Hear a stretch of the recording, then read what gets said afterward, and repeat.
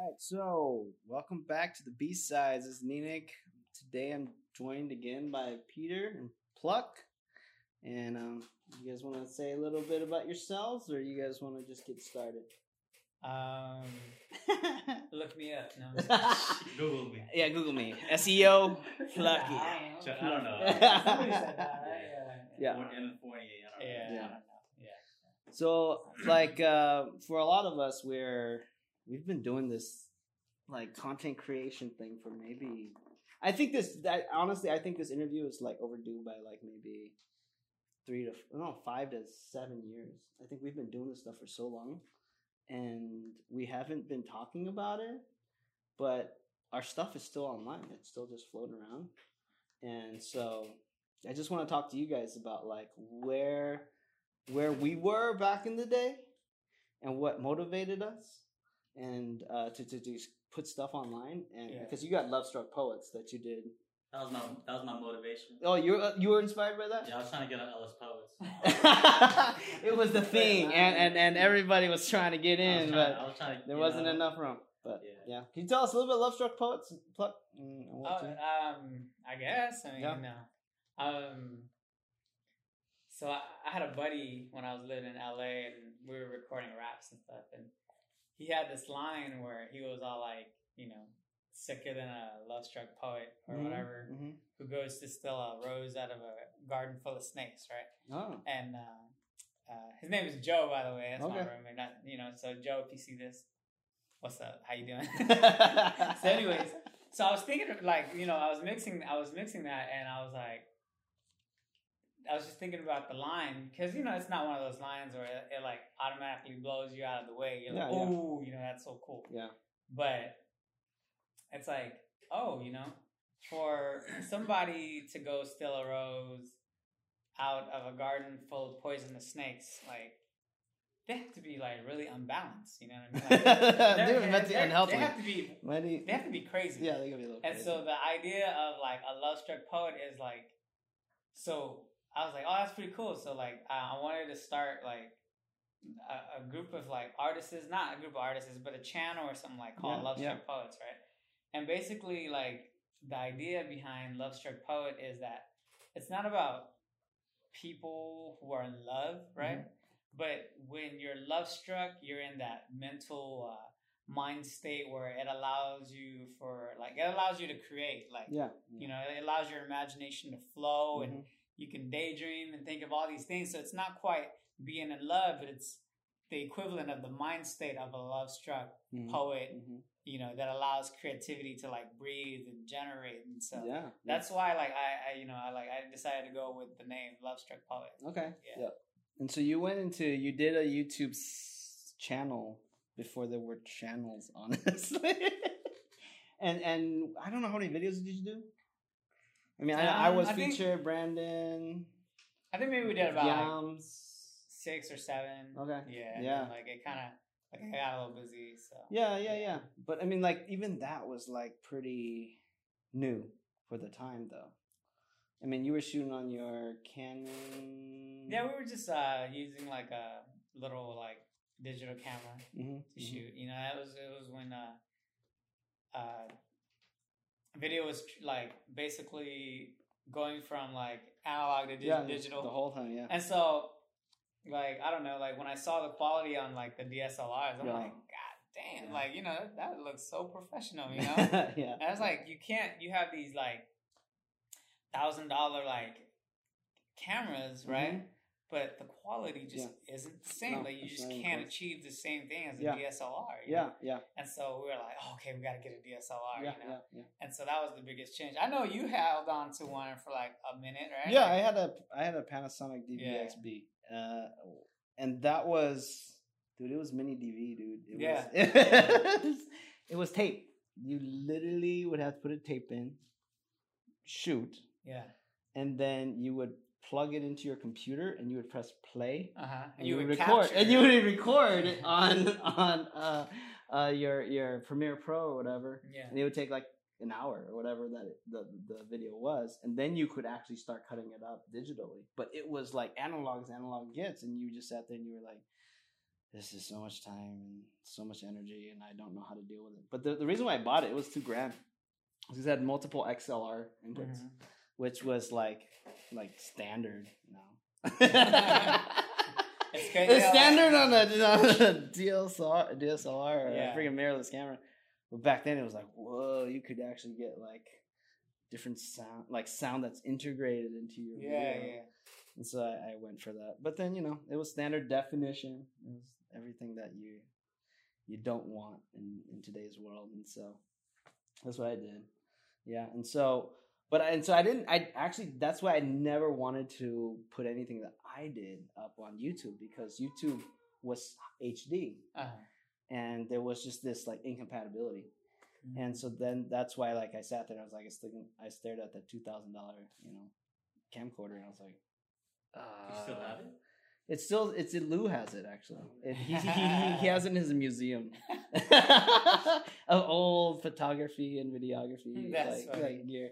And so it just sits up there. But it's like a relic of, like, I bought it right before that transition from SD to HD. And so that's why it became like kind of pointless to try to be in this kind of era with that thing. Yeah. But finally I picked up a $2,000 camera today in today's world, and I was just blown away by it. It's just so much easier. So when you went and did Love Struck Poets, like, was your goal, did you have a goal, or did you you were trying to put out like every month, I think it was, right? Yeah, like we were. That was like ridiculous. We were trying to do like basically like it was really tough because,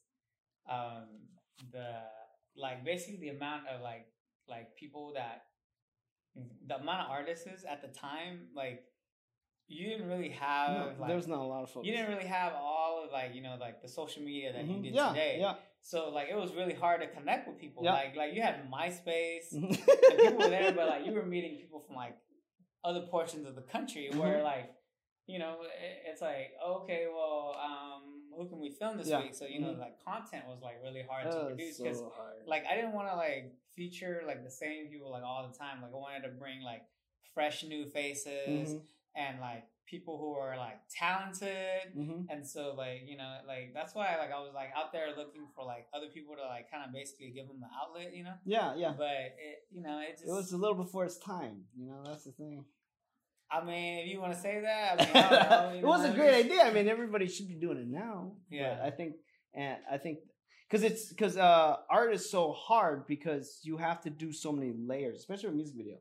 Yeah. You have to do the writing and the recording, then the finalizing of the actual track. Yeah. And then you do the video. Yeah. It's a whole different And that was the thing, was that like when I found somebody, right? They would come over and they would record the song. I would go ahead and mix everything. I would, do the post-production on it.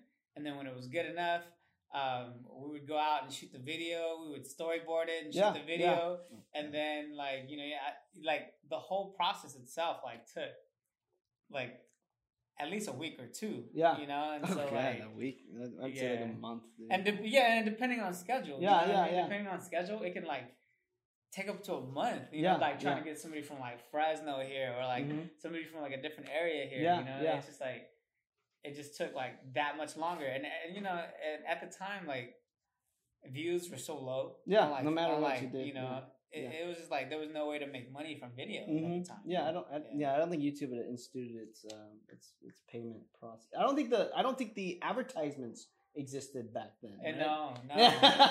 It's crazy how like they started doing ads in the the beginning of the videos. Yeah. And nowadays they have like 4 or 5 ads in the middle. Yeah. Like, it'll stop you. As soon as like an ad comes on, it's like, is it that? Do I really want to wait or just move to another? How did you guys travel? Like both of you guys. So Pete, how did you guys travel? Minnesota and stuff. Usually we'll just have like people that kind of provide us a way to get up there, Most of the time it's like nonprofit organizations who are into the arts that have gotten us up there. But like let's say if we want to make a trip to Seattle, they might not have Well, they did have the funds, but they didn't. they didn't want us. But we actually drove up there. Well, so the family was a really great, interesting group too, because you guys didn't do so much video as you guys worked on your stage performance a lot. Yeah, man. You guys could command a stage, which is really rare for a group at any point of any Hmong music group, because you guys literally had choreo. We didn't have choreo. You guys didn't have choreo. You guys would move around on stage, and I'm like, wow, they're actually all in sync. And that's just that's just filling out your. That's just knowing. Knowing where each other's at. Mm-hmm. Yeah. But you guys would move around, because most people don't. They would sit there and they'll sing, and then they'll just like stand there. But you guys moved around. You guys would time emphasis, where like one guy might be rapping, but the other two guys would jump in at specific points and and add to it. And so you guys had this whole stage thing that like when I remember watching you guys first time, like, dude, they probably rehearse this like a lot. Like this is like a thing that like they do, and it's performance. It's not even like just a guy who recorded a bunch of stuff and then shows up on stage and just says it to his mic like this. Oh, that's me. Right. These guys were moving around and and energetic and like and engaged and you guys could command a stage. I think that was the interesting thing. But did you guys work at that? How did you guys? I think with us it's a little different because we're a group. Mm-hmm. Yeah. And usually when someone raps, you have to like move out of the center stage, right? Mm-hmm. And let someone else get up command the stage. Yeah, get up in the middle and command the stage. But like with us, I don't know if we necessarily worked at it. I think it just came naturally. Yeah. I mean, we did practice stuff too, like so we don't forget our lines. Yeah. And like, because especially when we were younger, when we first started, we were doing a lot of like church stuff. We did a lot of like performing on stage, and like, I think that really like kind of just taught us how to like interact with people, interact with crowds and stuff like that. And yeah, well, you guys did do a lot of that too. Yeah, we did. Yeah, and that was interesting too because it was very new. But that's because we grew up loving hip hop. Mm-hmm. We've seen especially you grow up like with B. James and Bim. And then like right before we started like hardcore rapping, Hill Tribe came out. Yeah. And Hill Tribe was the definition of like MCs who would just control masters of ceremonies, right? They would just control everything, right? So like, dude, when we saw it perform, like, yo, that's how you did it. That's so dope. That's how we want to be. That's where we were trying to like get to, because they were a little older than we were. More established. Yeah. And then we met them at HMF. Mm-hmm. So you guys didn't want to be like Tribe Called Quest? Tribe is dope too, man. I love Q. I love Fife and them. Those dudes are so they're so dope, man. Yeah. But like you don't have to like that's like the dynamic of being in a group. That's what having us I guess you say the choreo is a little different, because I know MCs when they're solo you can't do much by yourself. yourself. Oh yeah. That's tough. Yeah. Like I wish I was able to get like fucking Hmong dancers, but oh man, it's tough. Yeah. Like I know a lot of like if you see all the Yellow Diamond stuff nowadays, or like with David and them, like they have like people like straight up in the back. Yeah, just like Trey's doing some real shit with that, and I was like, oh damn, okay, that's cool. You wanted strippers to be in the background. That's never been Plucky's approach. Dude, I know, but you know what I always wanted to do is how how like you see those music videos from like Thailand, and everybody's like hella offbeat and shit. It's not corny. I wanted a video or like some sort of performance like that where I had like girls dancing in the back, but they were like all just hecka off, like just for the heck of it. Yeah. No, I think, and it's such a different thing between like what you do on a camera, like recording wise versus what stage wise. I think what's interesting is like the family like could kill it on stage, and then when you guys actually like recorded on It was just me who had issues recording. Oh no! Because I feel like when we perform, you know, I kind of feed off the energy of like the crowd and stuff. So like, you know, like my energy is kind of like, I don't know. Like recording, man, I'll have to envision the crowd there for me to actually have the energy. Okay, because I'm very monotone, you know. But like Vim and James, even Josh, man, they got natural like just crispy voices that, you know, when they speak and they rap, and you want to listen to them. For me, I'm really monotone, you know, like me. But when I'm on stage, yeah, I totally feel out the energy. Yeah, even if the stage is kind of dead, you know, like just the performance part of it, you know, that kind of gives me the energy to just rap better or like you know. I don't know. Yeah. That's an interesting contrast. I know Pluck has always been about the recording. Oh yeah, like you even like, I'm real big on like recording. You were so like I think we waited. We had multiple versions of your album. Yeah. We had a whole version. And then we waited and we're like, "This is the real one yet?" And he's like, "Yes, this is the real one." But we had to wait for like 3 or 5 years. Yeah, it was like 3 years. It was crazy. He has that shit now. We're still waiting on the actual We're next still one. waiting another like 3 to 5 years. The actual. No, truly. I think it's just, you know, like I feel like I think the thing with me is that like I'm such like a like when I record, I have to be in that mood, you know. So like say if I record like a love song, right? I can't just get up there and record a love song, or like I have to kind of be in that mood where like it makes me feel like, oh, okay, like, you know, like I have to be within that emotion. Yeah. And so I'm not quite in love, but like it has to, like your emotions have to be exactly right in order for you to like, you know, be able to record that. And I'm real picky about that. So how do you get into that right mood, dude? You don't, but that's why, like, you smoke some weed. No, that doesn't work for me. I don't watch a romantic comedy. No, like, so basically, with me is that, like, you know, some people they can like go to record like studios and shit and like 3, record 2, them. 1. Yeah, 3, 2, 1, and they can just do it. They can just do it, right? Fire With off. me, I can't, because if I go, like, I'm not in that mood, you know. So and a lot of times we just end up like hanging out or doing something, you know, like productive. Yeah. So I like to have my own actual like recording gear, so that like when I'm ready or like I'm in that phase, then I just like turn everything on, record, and get that out. You know what I mean? But isn't it like when you're recording, you might feel like you're not being authentic, like you're forcing yourself, but everybody else will say, "Yeah, you sound great. It's awesome."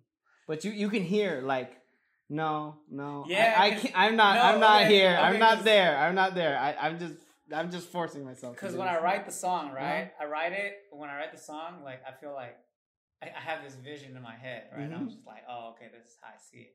And so like, when I'm doing my verse and stuff like that, it has to kind of go with that storyline that I see in my head. And so like, if I do a line and it doesn't fit that scene, then I just redo it again. Yeah. You know, Did you ever break it down, like from like line to line? Dude, everything's broken down. Every single word. God. Dude, every single word, syllable, everything that I do is not in there by accident. Dude, I systematically place every So you have like 50 like 10 takes per word. Like you would break some things down like maybe verses. Yeah, like won't be 10, words, 15, though. yeah. But or you a would couple bars at a time. Yeah. No, I don't do that. Because then when you do that, your voice doesn't sound the same anymore. Yeah, exactly. Like your emotions change. Yeah. I think the thing that takes. Let's say you do a whole verse good, but then let's say you edited it and you didn't. It wasn't like the last bar wasn't to your liking. You can just go back and fix that last bar. You do the whole thing.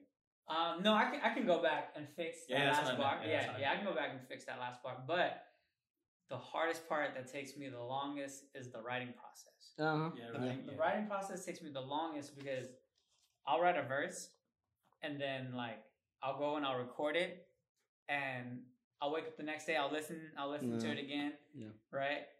And then a couple days later I would be like, no, I don't like that line.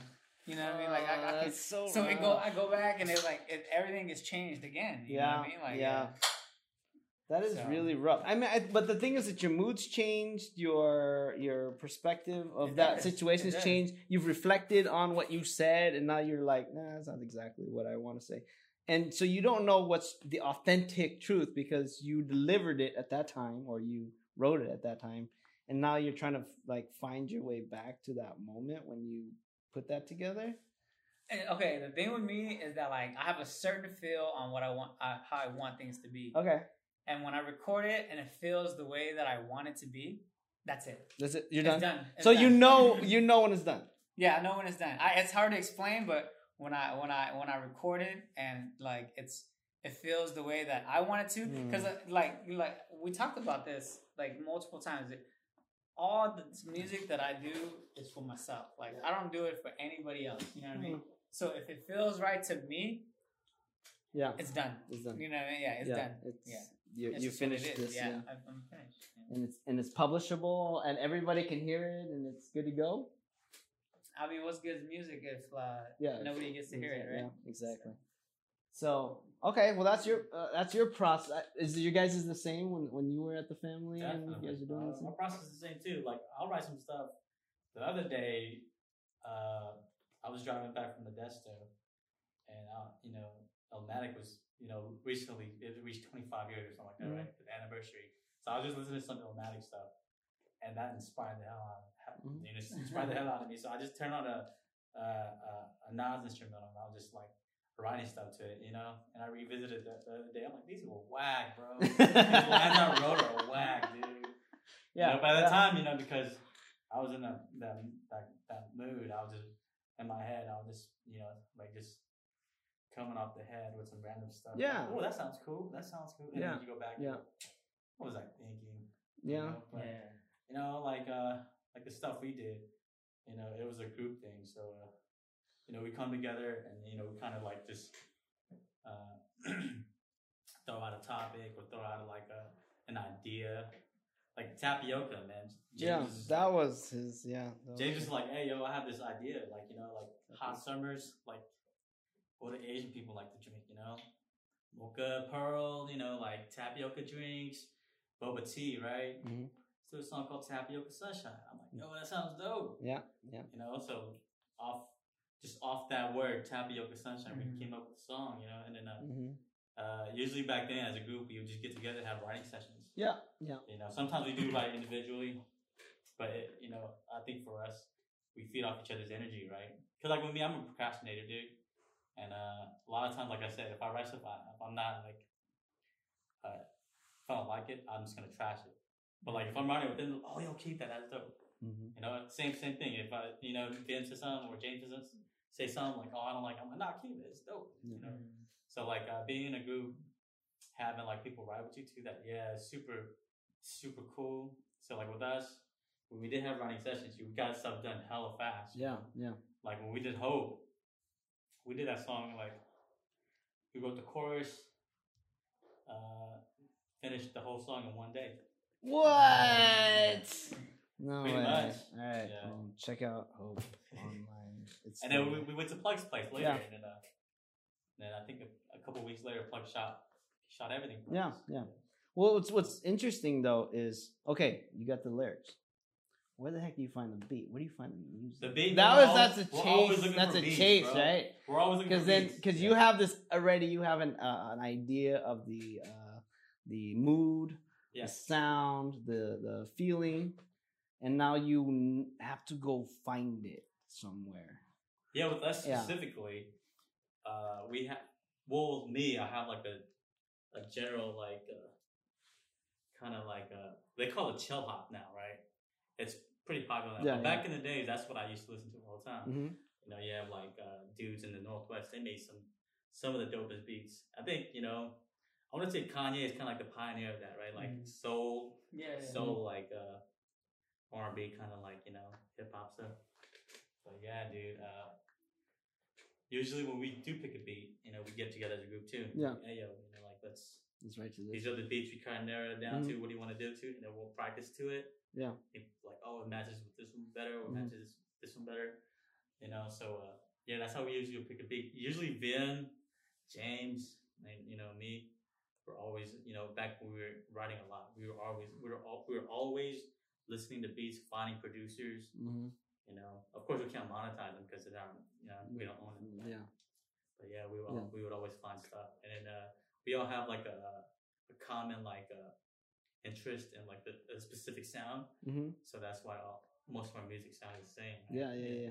Or have like a general tone to it. Yeah. Very laid back, melodic, kind of Mm-hmm. chill stuff, I guess. Yeah. How did you come with yours, Plug?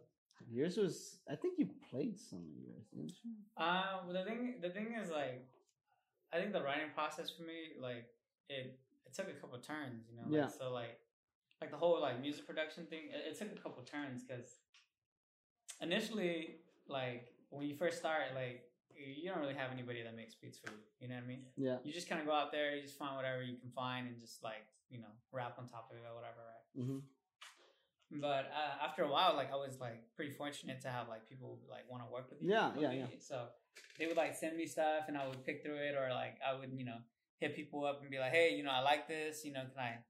Can I like put a verse on this? I'll send it back to you. Let me know what you think and all that stuff. And like I was really fortunate to like have people like just be like, oh, that's dope. Go ahead and keep it, or just just give me some credit for it or whatever. Like everybody buys beats. You know what I mean? Like I've bought beats in my life and things like that. And there was a point where like I did end up like making beats myself. What I found with that was that by the time I got done hearing like making the beat, I didn't want to hear it anymore. You know what I mean? Like I just wanted to close it up and put it away, right? And like it didn't allow me to like really like write in a creative form that like I'm used to. You know, so a lot of the times like so I stopped doing that. So if you ever hear like Lil Wayne or Jay-Z or whatever, they say, oh, we don't write, we just go in the booth and we record. I don't believe that. I don't believe it either. I don't believe that. What they do and what I find that works for me is that like I write all the songs that like like that I want already. Yeah. So everything everything I want, I already wrote, and I know the lyrics to all of them, and I know how they should feel and all that stuff, right? So when I go, or like when Jay-Z goes to like I don't know, like whoever he uses, right? And he hears that beat and he's just like, oh, that's the one. I feel like that's because it matches something that he already wrote. Yeah. And so like when I go, right, like I have all these songs that I already wrote. I already know how it goes. So like I'm just going through the beat. Play that next one for me. Play that one. Go. And then when one comes up and I'm like, oh, dude, it matches this track that I already wrote, right? So a lot of the times it's like, oh yeah, I mean, I can say it too. I don't write. I just go in the studio and record. But no, I already wrote that like 3 years ago, that I've been looking for a beat for all this time, you know what I mean? I mean, we're not on like, definitely not on the Jay-Z scale or anything like that, but I'm assuming like the process is similar. You know what I mean? Because there's so much of the feeling. You have that has to match. Be really, really fresh, and it has to be extremely compatible. Like when you hear it, you just know, ooh, man, that's the one. Like, oh shit! Just like falling in love and shit. Yeah, and then your lines just start coming back, and you're sitting there. That's why when you see Jay-Z videos, right? And he's like, that's because he already wrote something, Yeah. That's my opinion. What do you think? I think the same, bro. Yeah. Did you see the video of Jay-Z and Kanye listening to our song? Yeah, I saw that. They really liked it. They liked it. Really? Jay-Z I've was like, never seen this. Like, Let's tag that. Let's I've tag never heard that. that language before. English. Heard the language.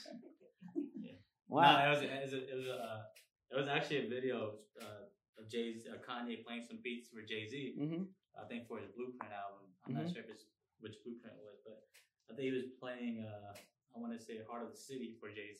And he was just like, oh damn, it was freaking, because it's very like it samples like a old like soul kind of R&B song back in the day too. So he was filming it a lot. Yeah. So I just edited it and I put our Hope song over it. And he just reacted to it. Nice.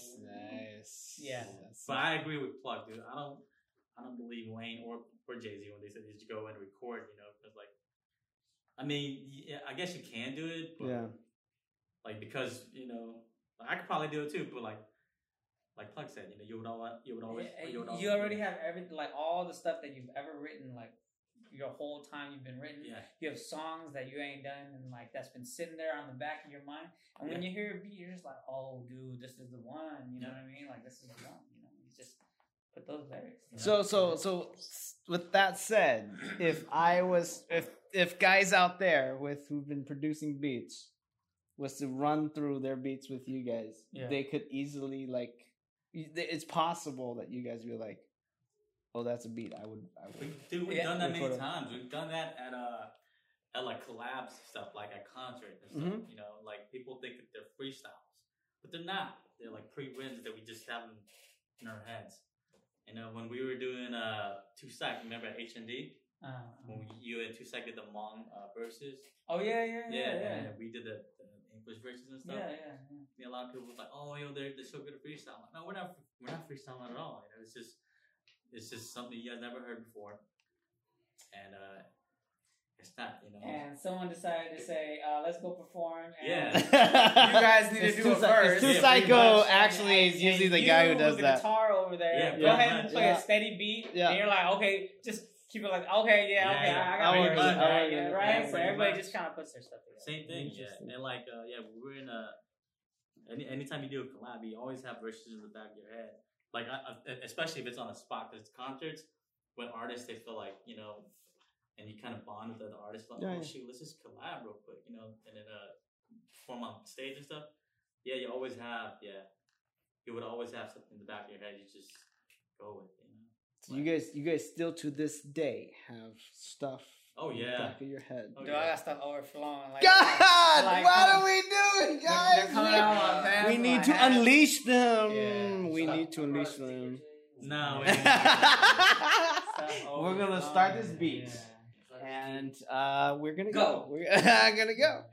No, so I guess the question is then, if you were overflowing with stuff, what can anybody do to help you express it or connect to it? Well, at this point, I'm on my own because my priorities have changed. You know what I mean? Like at this point, like in my life, like, you know, like I take priority in my family, my kids, you know. So like that's what I'm mainly focused on. Yeah. And like, you know, like at this point in my life, like I really just want to do that. You know, like I have all the stuff that I want to record and I want to get that out, but I feel like that can wait. You know, that can wait. You know, for I don't know. Yeah. Another year or two. Okay. Until, you know, my kids are a little bit bigger and, you know, they're kind of doing their own thing, and then I can just kind of get back into it. Because the thing with audio recording is that like that your age really doesn't matter. No, it doesn't. You know what I mean? Like you can be like, you know, Jay-Z's probably like what? Yeah. Close to 50? Close to 50, you know what I mean? And he's still like it doesn't really matter because it's just audio recording. Yeah. You know, like it's just Pluck's trying to be the first rapper to feature his son. Oh no. I don't think my kids. Well, I don't know. Yeah, they like that stuff. They like that stuff. They tend to like to sing, and you know, they have a lot of fun doing that stuff. But I don't know if it's something that like, you know, like we see them doing or anything like that. Like the only thing that the only thing that I see them doing is probably sports. You know, because I think sports is like really big for me. Because I feel like you can learn lessons in sports you can never learn like, you know, anywhere else. Yeah. So I'm real big on that. Yeah. What about you, Pete? You gonna? Yeah, I'm gonna try to feature my son too. I'm not gonna have kids, but not gonna have kids, bro. We're not. This pod's not about that. We'll talk about it later. There'll be a fatherhood. There'll be a fatherhood. Hey, this is the B-side. Anything goes. That's true. Yeah. But yeah, like, are you still waiting for the right beat? Or no, with me, a lot of the stuff that's flowing in my head is just old stuff. Okay. You know, like with me, like priorities too, man, change. You know, like we were younger, of course, we had all the free time and all the all the ambition to like be something and want to do stuff. You know, and express yourself and like put yourself out there. I think for us.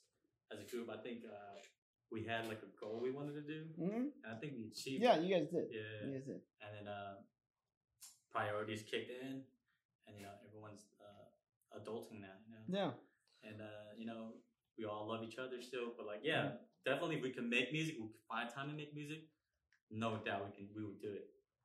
You know, Summer. but no priorities, bro. Well, I will say though, how does the community access those rhymes that you guys have locked up in here? Oh, shit. Well, if we had a contest, like a B-sides contest of like put out your beats, and if Plucky likes your beats enough to make a song on it, you win $100. No, or if Peter likes your beats enough to put a song. It can't be $100 because people sell beats for way more than that. Oh no, that's fine. Yeah. No, actually, the thing with me is that like I'm really particular to the certain sound. I'm a little bit more flexible. Like I can move, to different things, but like I'm really like there's a certain sound that I'm attracted to that it pulls me forward, and I think the like maybe the only two people that like, or the only three people that really generates like sounds that like really attract me is probably like Lou, and then Psy actually has like a lot of really good stuff. You guys hear that? Yeah, I don't know if you guys know Psy, but Psy is beast, bro. Psy is like Psy, Lou, come on, okay. Psy is hip hop guru on the low, man. And He then is. actually Josh makes a lot of good beats too. Yeah. And then like I don't know if Pounder makes beats anymore, but man, he was a monster. Dude. Pounder's a beast. Wherever Pounder is, man. Hope you're doing good, bro. If you're still making beats, let us know. He's he's a beast, dude. He's probably one of the best producers I've ever worked with. Yeah. Definitely, What's you, Pete? I agree, man. Lou makes awesome beats. yeah. But Pluck keeps stealing our beats, man. Oh, okay. It's not. Tell them that story.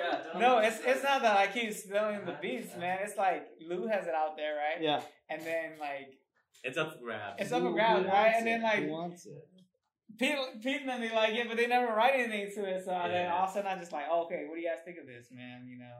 But yeah, Pluck makes pretty good like content with the beats that Lou gives us. But it's really nice, yeah. Do you guys feel like we could make better stuff now than we did like 5 years ago or 7 years ago? Dude, the technology It's like, ridiculous, right? totally changed. Yeah. Like, so before, like, we were recording with all these like analog stuff, Yeah, right? yeah, We would yeah. record from like a mic into a mixer, Yeah. and then it would go into like this big ass desktop, right?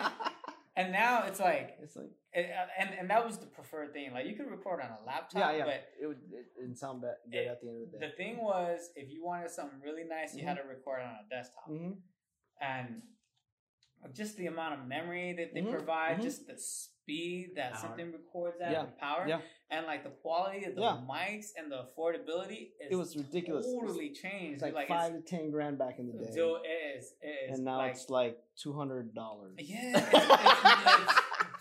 it's changed a ton. Like I remember one day, like James, right? He was like asking me, he's like, "Hey, what kind of interface should I get?" And I was like, God.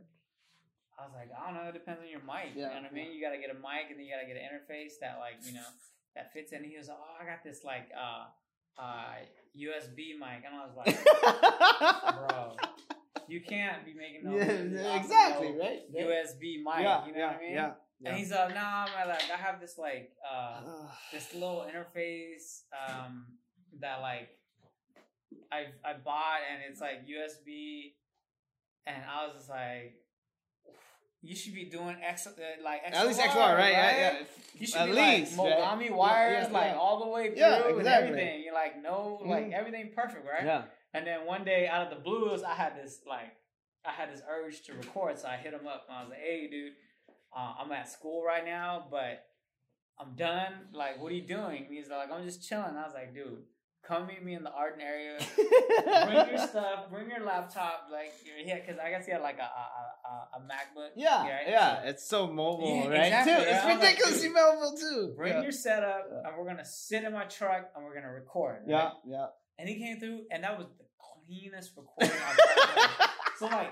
So his little interface and his USB mic and like his little MacBook was producing sounds that would rival like my Neumann mic, my Avalon preamp, all my Mogami wires. Oh my god, I was like, Yeah.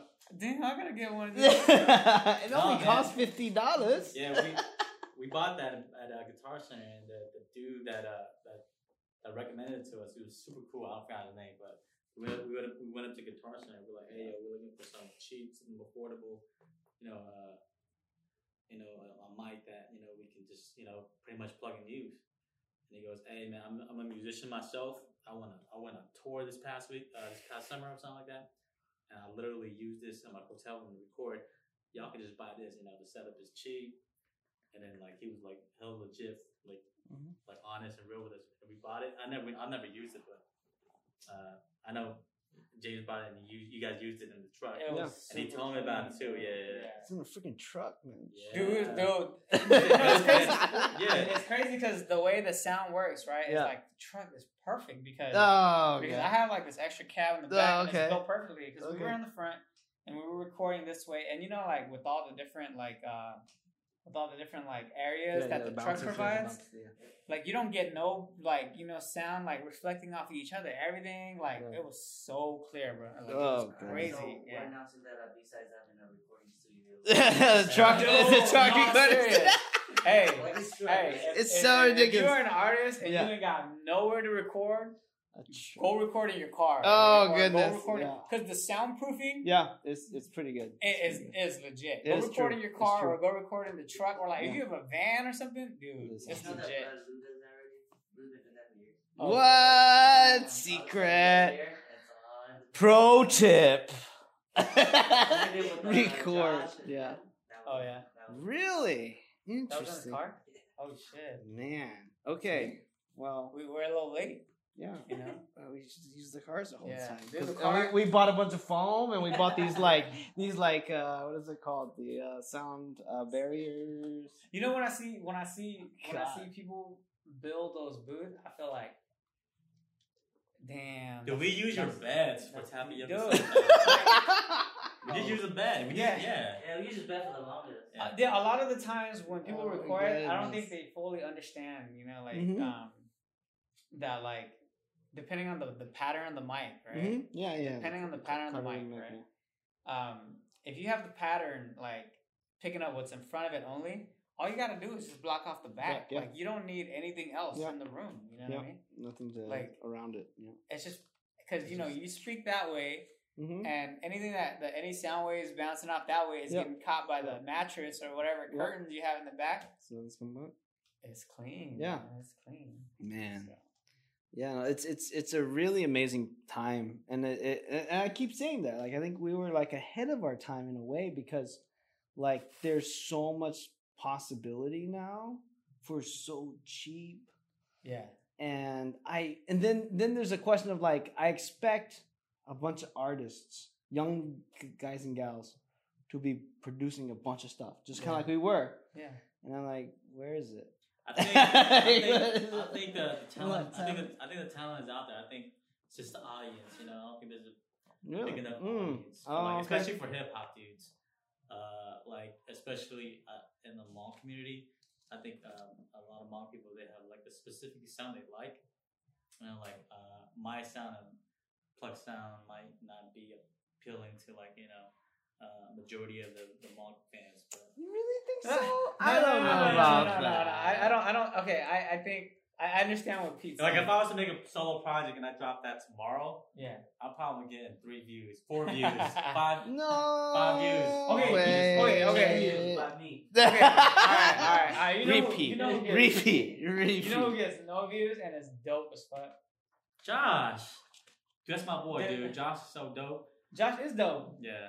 But- I mean, the Hmong track specifically, that Yeah, sound. yeah. If he's not spitting in Hmong, Yeah. if there's no Hmong letters in the title track, Yeah. he's not getting hits. Oh, If he ain't spitting Hmong, he ain't getting hits. What's the difference to you? I think it's. I mean, that's just me. I think being, it's not just the music, but very, it's also ignorant, I exposure. guess. Josh doesn't know how to expose himself. In social No, media. dude, trust me, we tried, bro. Oh, really? I promoted. We tried promoting, even on Facebook, buying promotion stuff, just to Yeah. get them out there. But even with me, if I was to drop something tomorrow, I would think it's dope, but my sound might not be appealing to our general Hmong audience, right? Because I have a specific taste. But that's that the I thing is that it's like it takes time to acclimate, right? It takes time to just. Well, I don't know. I mean, give me a Tupac beat and I'll probably hit okay. 100,000. Oh, really? No, Well, I'm playing. Well, I almost have to. So I mean, I think Plux has been a really interesting character in this concept, though, because you spent like years, like going to New Year's with a backpack and doing like putting out your sound, because your sound was new at the time. It was different, and nobody was like expecting it or like waiting for it. But somehow over time, people found connection to it, and then it became a thing, and it was able to like grow. Can you describe how you introduced that to everybody? And this is before social media, right? Like literally. Well, I think that like I understand where Pete's coming from. Mm-hmm. You know, like if I'm speaking from myself. Oh, that's true. No, I understand. I understand where he's coming from. I understand where he's coming from because I feel that all the time. Because with rap, there's a technicality behind it, right?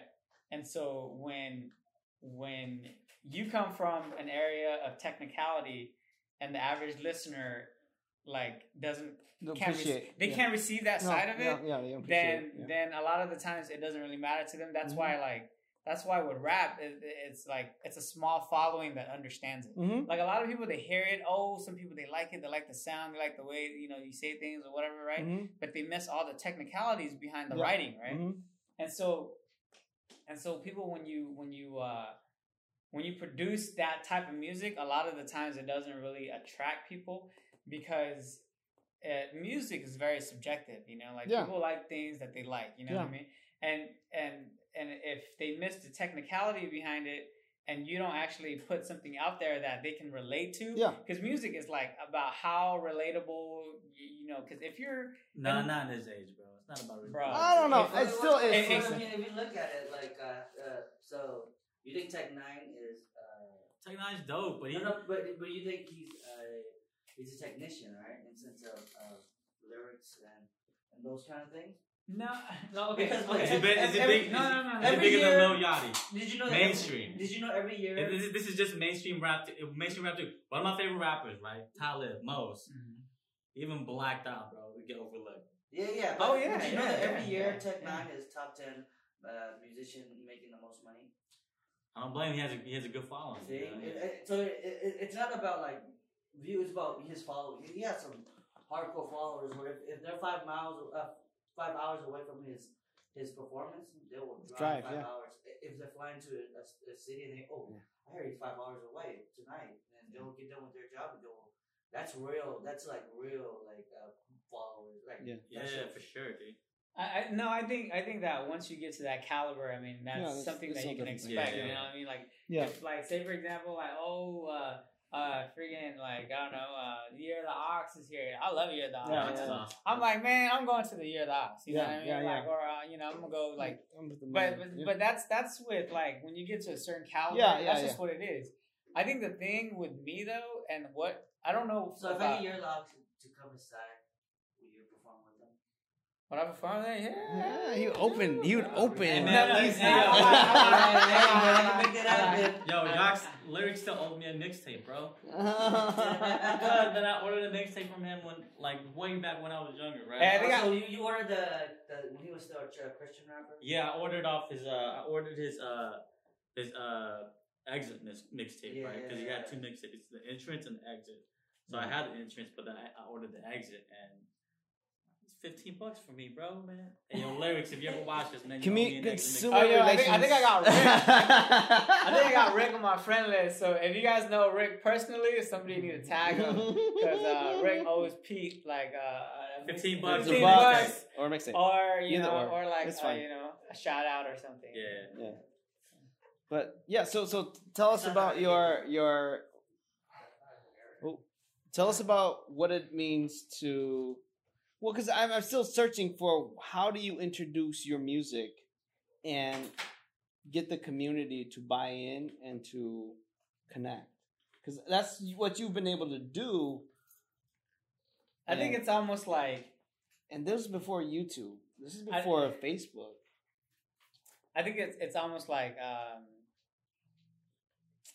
just throwing stuff up against the wall and seeing like seeing if it sticks. Because the thing is, you don't really know what's out there, right? You don't really know what's out there, who's out there, but you can definitely like follow like the trend. So like if you follow the evolution of like Hmong hip hop or Hmong rap, you had like very like older hip hop heads, and it was really technical, and then you have like really like hood West Coast type of stuff in the early 90s, and then like it became like kind of boy bandish and love songish, and then like people were transitioning to like Hmong lyrics with like people like Deuce Khan or like and that's the thing now with everybody that's popping up. It's like everybody is rapping in Hmong, and that's fine. That's a great transition because a long time ago, like the ability to actually like rap in Hmong was like a little limited. Like if you listen to people, like they were really choppy. But nowadays, when you listen to people rap in Hmong, it's very good and it's very legit.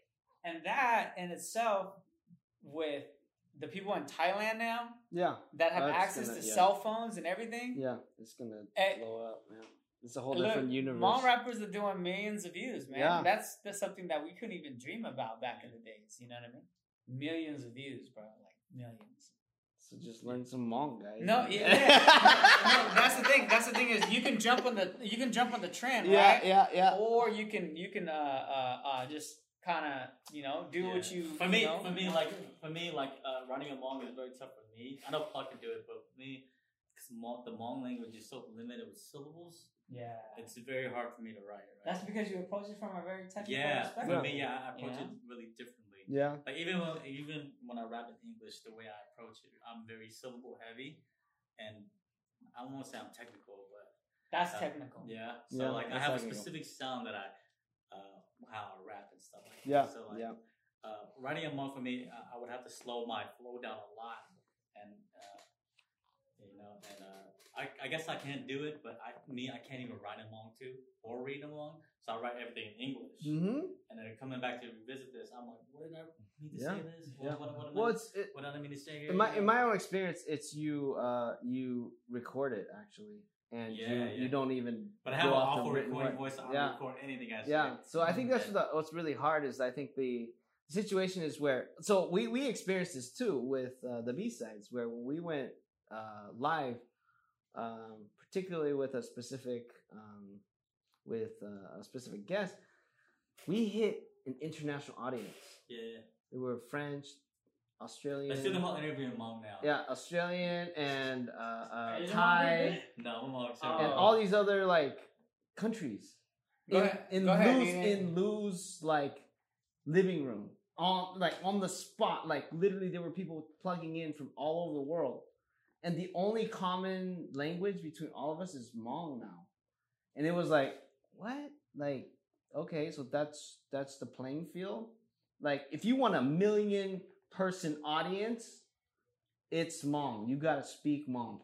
And we're like, whoa, this is weird. You speak Hmong? It's not true. I don't think it's true. I think Nick is I don't think so. I think you don't have to speak Hmong. I think that if you're not speaking Hmong, then your content has to correlate. No, it's true. With a big audience. Yeah. So your quality of Hmong music is not there yet to where it will adapt to the quality of mainstream of America, right? And if your English is you're doing music in English or in Hmong and your quality, or you're not hitting that the constant level of the quality that they have, our quality isn't really that great. Well, but if you want to hit the Hmong community on a international level, on a worldwide level, like to hit those $1 million person views the way these other artists are, Hmong is the way to go. Right. And it's like it's a weird just like choice you get to make. Because you can be true to all the stuff that you've done and the way you've written and done everything, or you can like appeal to this international audience, and that's a whole different world. Yeah. I wish James was here, man. That dude is the YouTube like he finds the most. He finds the gems like YouTube. But for real, he told me this kid. There's this kid in Minnesota that we ran into when we were up there, and like James, like we met this kid, and he came to our booth. He talked to us for a minute, because in Minnesota we ran into a lot of people, so I wasn't too familiar. But James, he has his photograph from he remembers everything. Oh, so he's like, yeah, dude, like the kid, we know the kid, he came and talked to us. He does music and stuff like that, and I checked him out on YouTube. Kid's dope, right? So James shows this to me. Kid's awesome, but he's only hitting like 2,000 views on his music and stuff like that. Yeah. Put out. I downloaded his free EP. He's put out like music and stuff like that. What's his name? Why don't you say What's his name? I don't know if he's still doing music. His name is Matthew Lotus. Lotus. Lotus. Yeah. Oh yeah. He's awesome. Yeah, James. Where's he from? Minnesota. Minnesota. Yeah, Lotus. I don't know how he spells it, but he's awesome, bro. So he's only pulling 2,000 views. Well, that was back then, like 2015. Okay. Yeah, so like he's probably older now. But yeah, back then, dude, I remember listening to him. I was a big fan of his. But that appeals to me. Yeah. Because I love hip hop. I love rap. Yeah. But it might not necessarily appeal to, like generally the mainstream audience. Yeah. Well, I think the mainstream audience is a really confusing thing now. Is I don't know who they are anymore. Even I'm not just talking about Hmong specifically, but the mainstream. Yeah, I don't know. Like the weird thing we're dealing with is B-sides is that like everybody's attention is split so far across the internet that they might be watching Netflix, it might be on YouTube, they might be on Facebook, it might be whatever. Yeah. But like it's everywhere, and if you even want to get like the Hmong community's attention, that's super hard now. Like you can't even use the word Hmong just to attract people's like views or perspective, and so it's almost like you're in this kind of. I feel like the Hmong people are they're really big into meme culture too. I don't know why. Meme? Yeah. Oh yeah, definitely. But yeah, I like that's kind of the space that we're trying to explore with B-sides is that like what is the internet Hmong community, and can we pull enough attention towards Hmong artists and Hmong entrepreneurs and Hmong organizers, so that even our Hmong community pay attention to us. I mean, once you get enough of that, you'll hit the views or whatever to like be able to be suggested to other people. But where it's a really hard time to get anybody's attention, and I think that's what's so weird. And then like just watching like some stuff that we put out in the old days, and like just seeing your Aang videos hit 500,000 views, and thinking like Ange, bro. Ange. Is it Ange? Damn, bro. Yeah, hella racist. Ange. Because she Asian, she's Aang. Okay, fine. Sorry. Ange. And that was a really interesting thing to watch. It's still growing and maturing too, right? Like, how do you feel about like your stuff? I haven't seen like or heard any of my stuff in like the longest.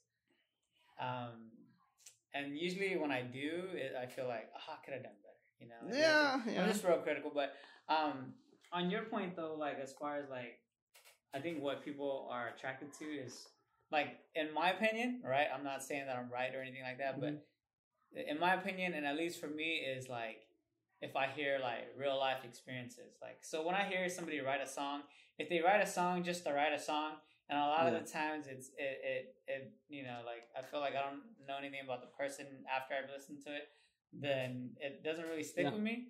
But like, say for example, like what's that song by Goo, right? Valentua, right? Yeah. How's it go like? What's that? How's it go like? The Hmong song where the dudes, like Valentua. Valentua, what's the name? How's it go like? It's okay, Shilu. Yeah, there you go. Come on. What's the chorus?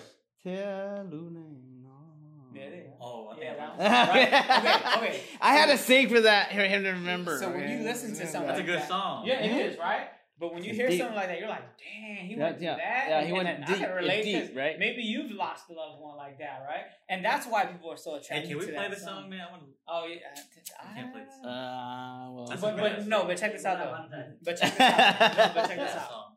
So you guys hear that Hmong song where the dude is playing the guitar and he's talking about like his like life experience in Laos, and if he can see that house again that's covered in like You know that's a Chinese music song, right? Okay, I didn't know that. Yeah. But okay. It's a Chinese song you copy.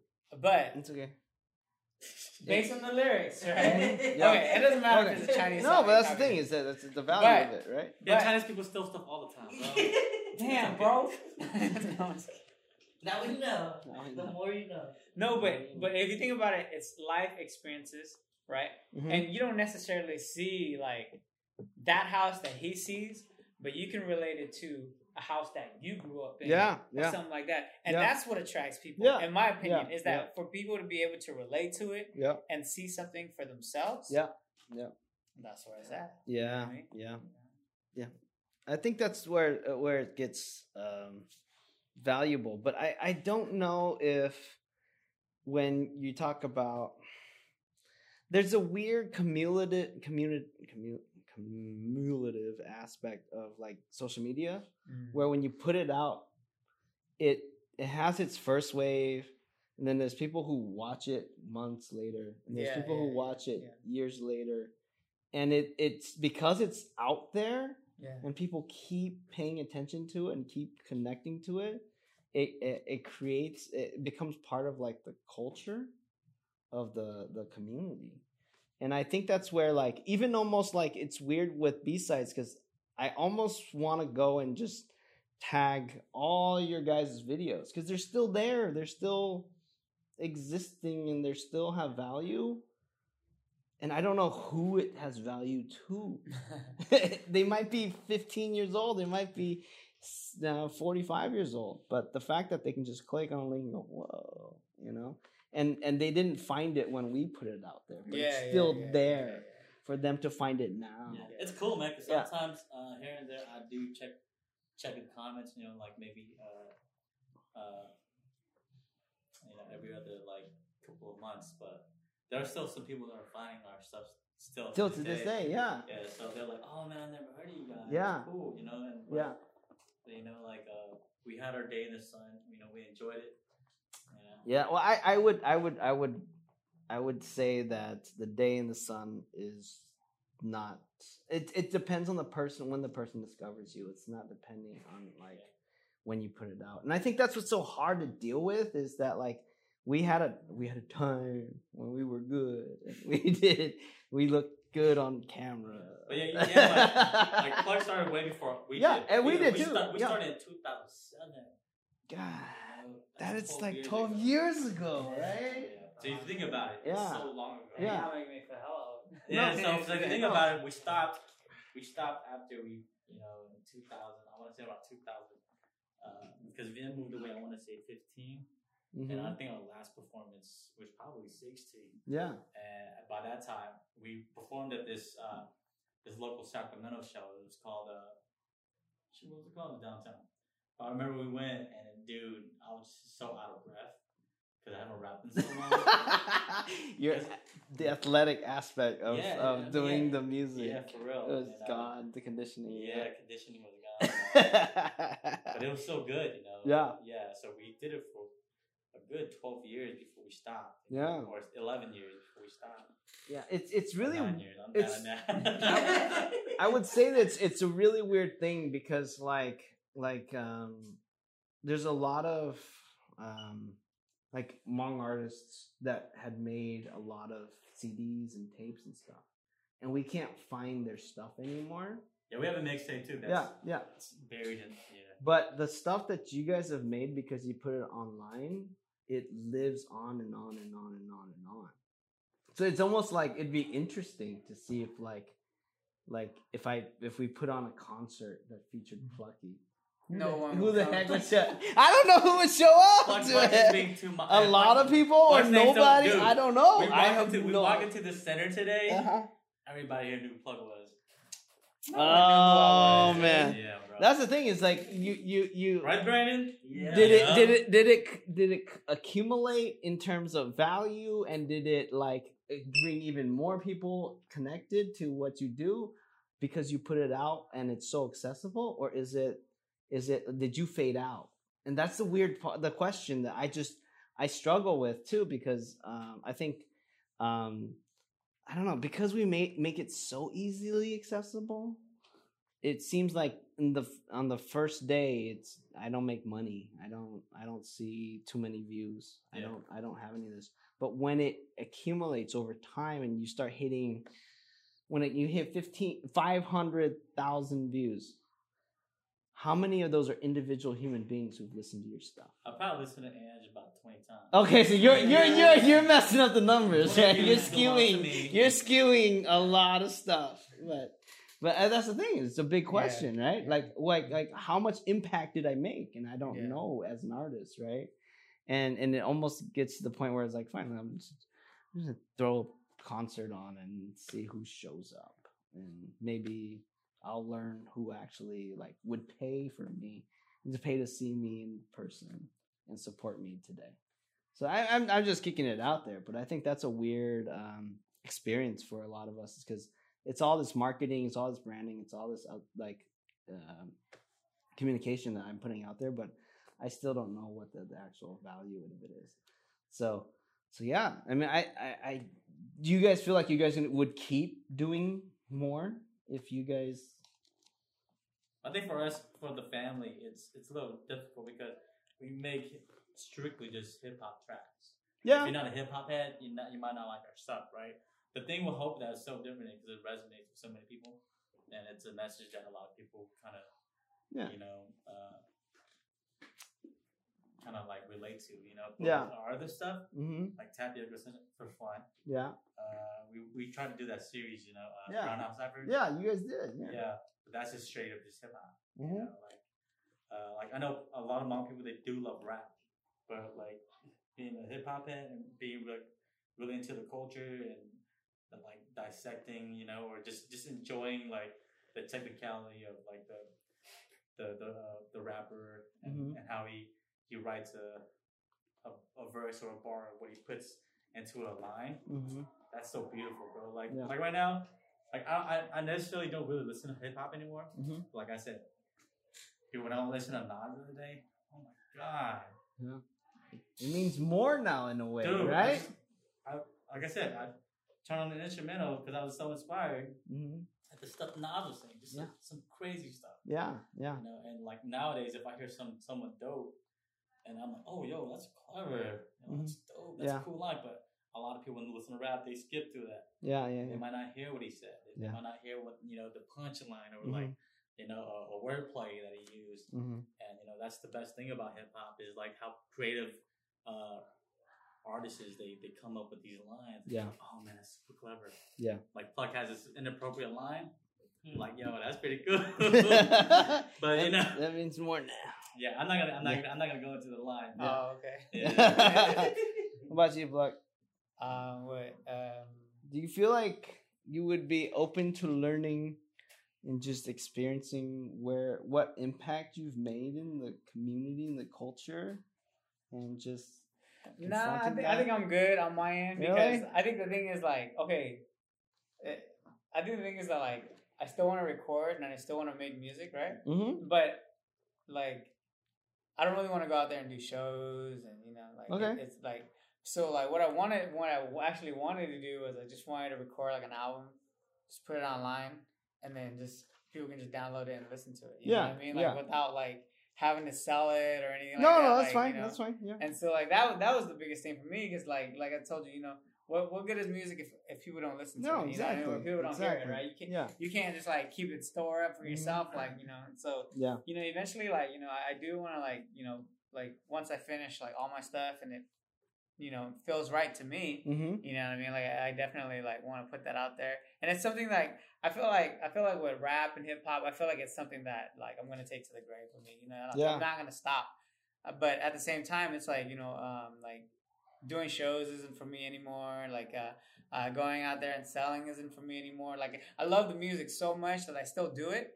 But like the whole thing about like, oh, I want to be famous or I want to make all this that's money, all gone, right? Because people usually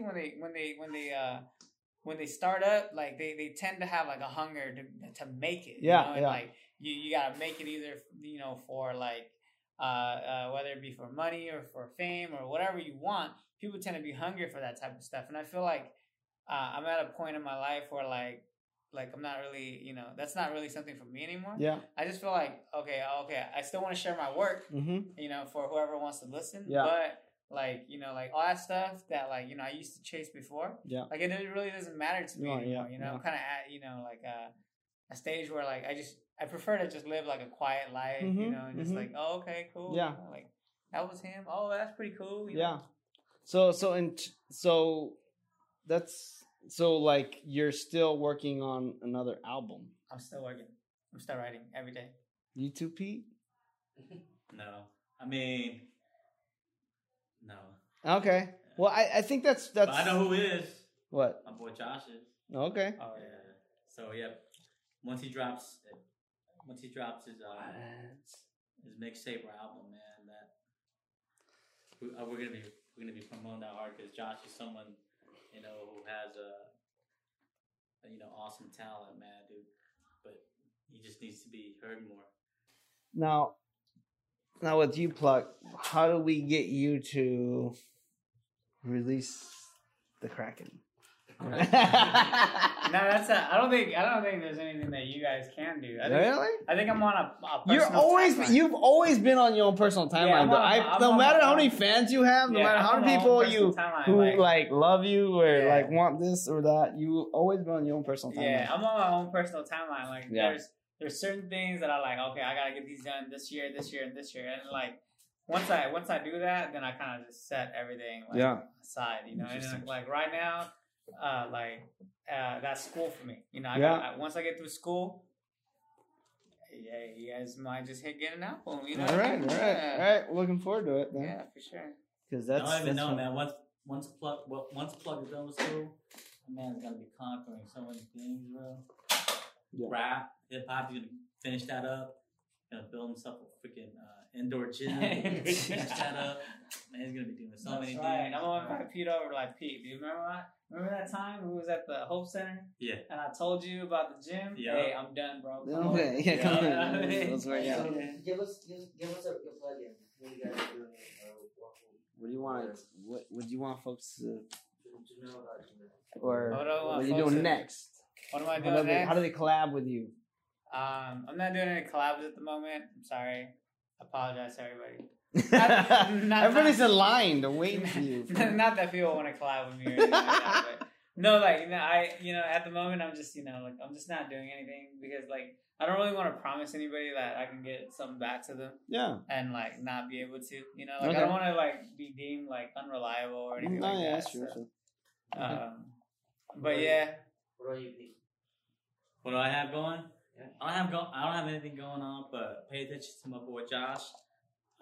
He's got I know he's working up some stuff, but he's got 2 tracks on our Illy Vision page right now. You can check out. One of them is a Hmong track, the Lou and Vim. What's it called? The word is, I know the track is sheep is a sheepo. I don't know. Yeah. But yeah, check that out. And he has another track called Different. Yeah, Josh is gonna be coming out with some new stuff. So pay attention to him. Me, I don't have anything going on, but you're gonna be our co-host. We'll see. If you guys like me, think you stick around. Yeah, I'll stick around. But Well, if you that's guys good. don't, because I tend to mumble a lot. Oh, that's good. That's good. Yeah, Just be you, man. Yeah. And ladies, if you guys like Peter, it's 444 44. All fours. For legal out. But you must be legal. All right, guys. Check you guys out.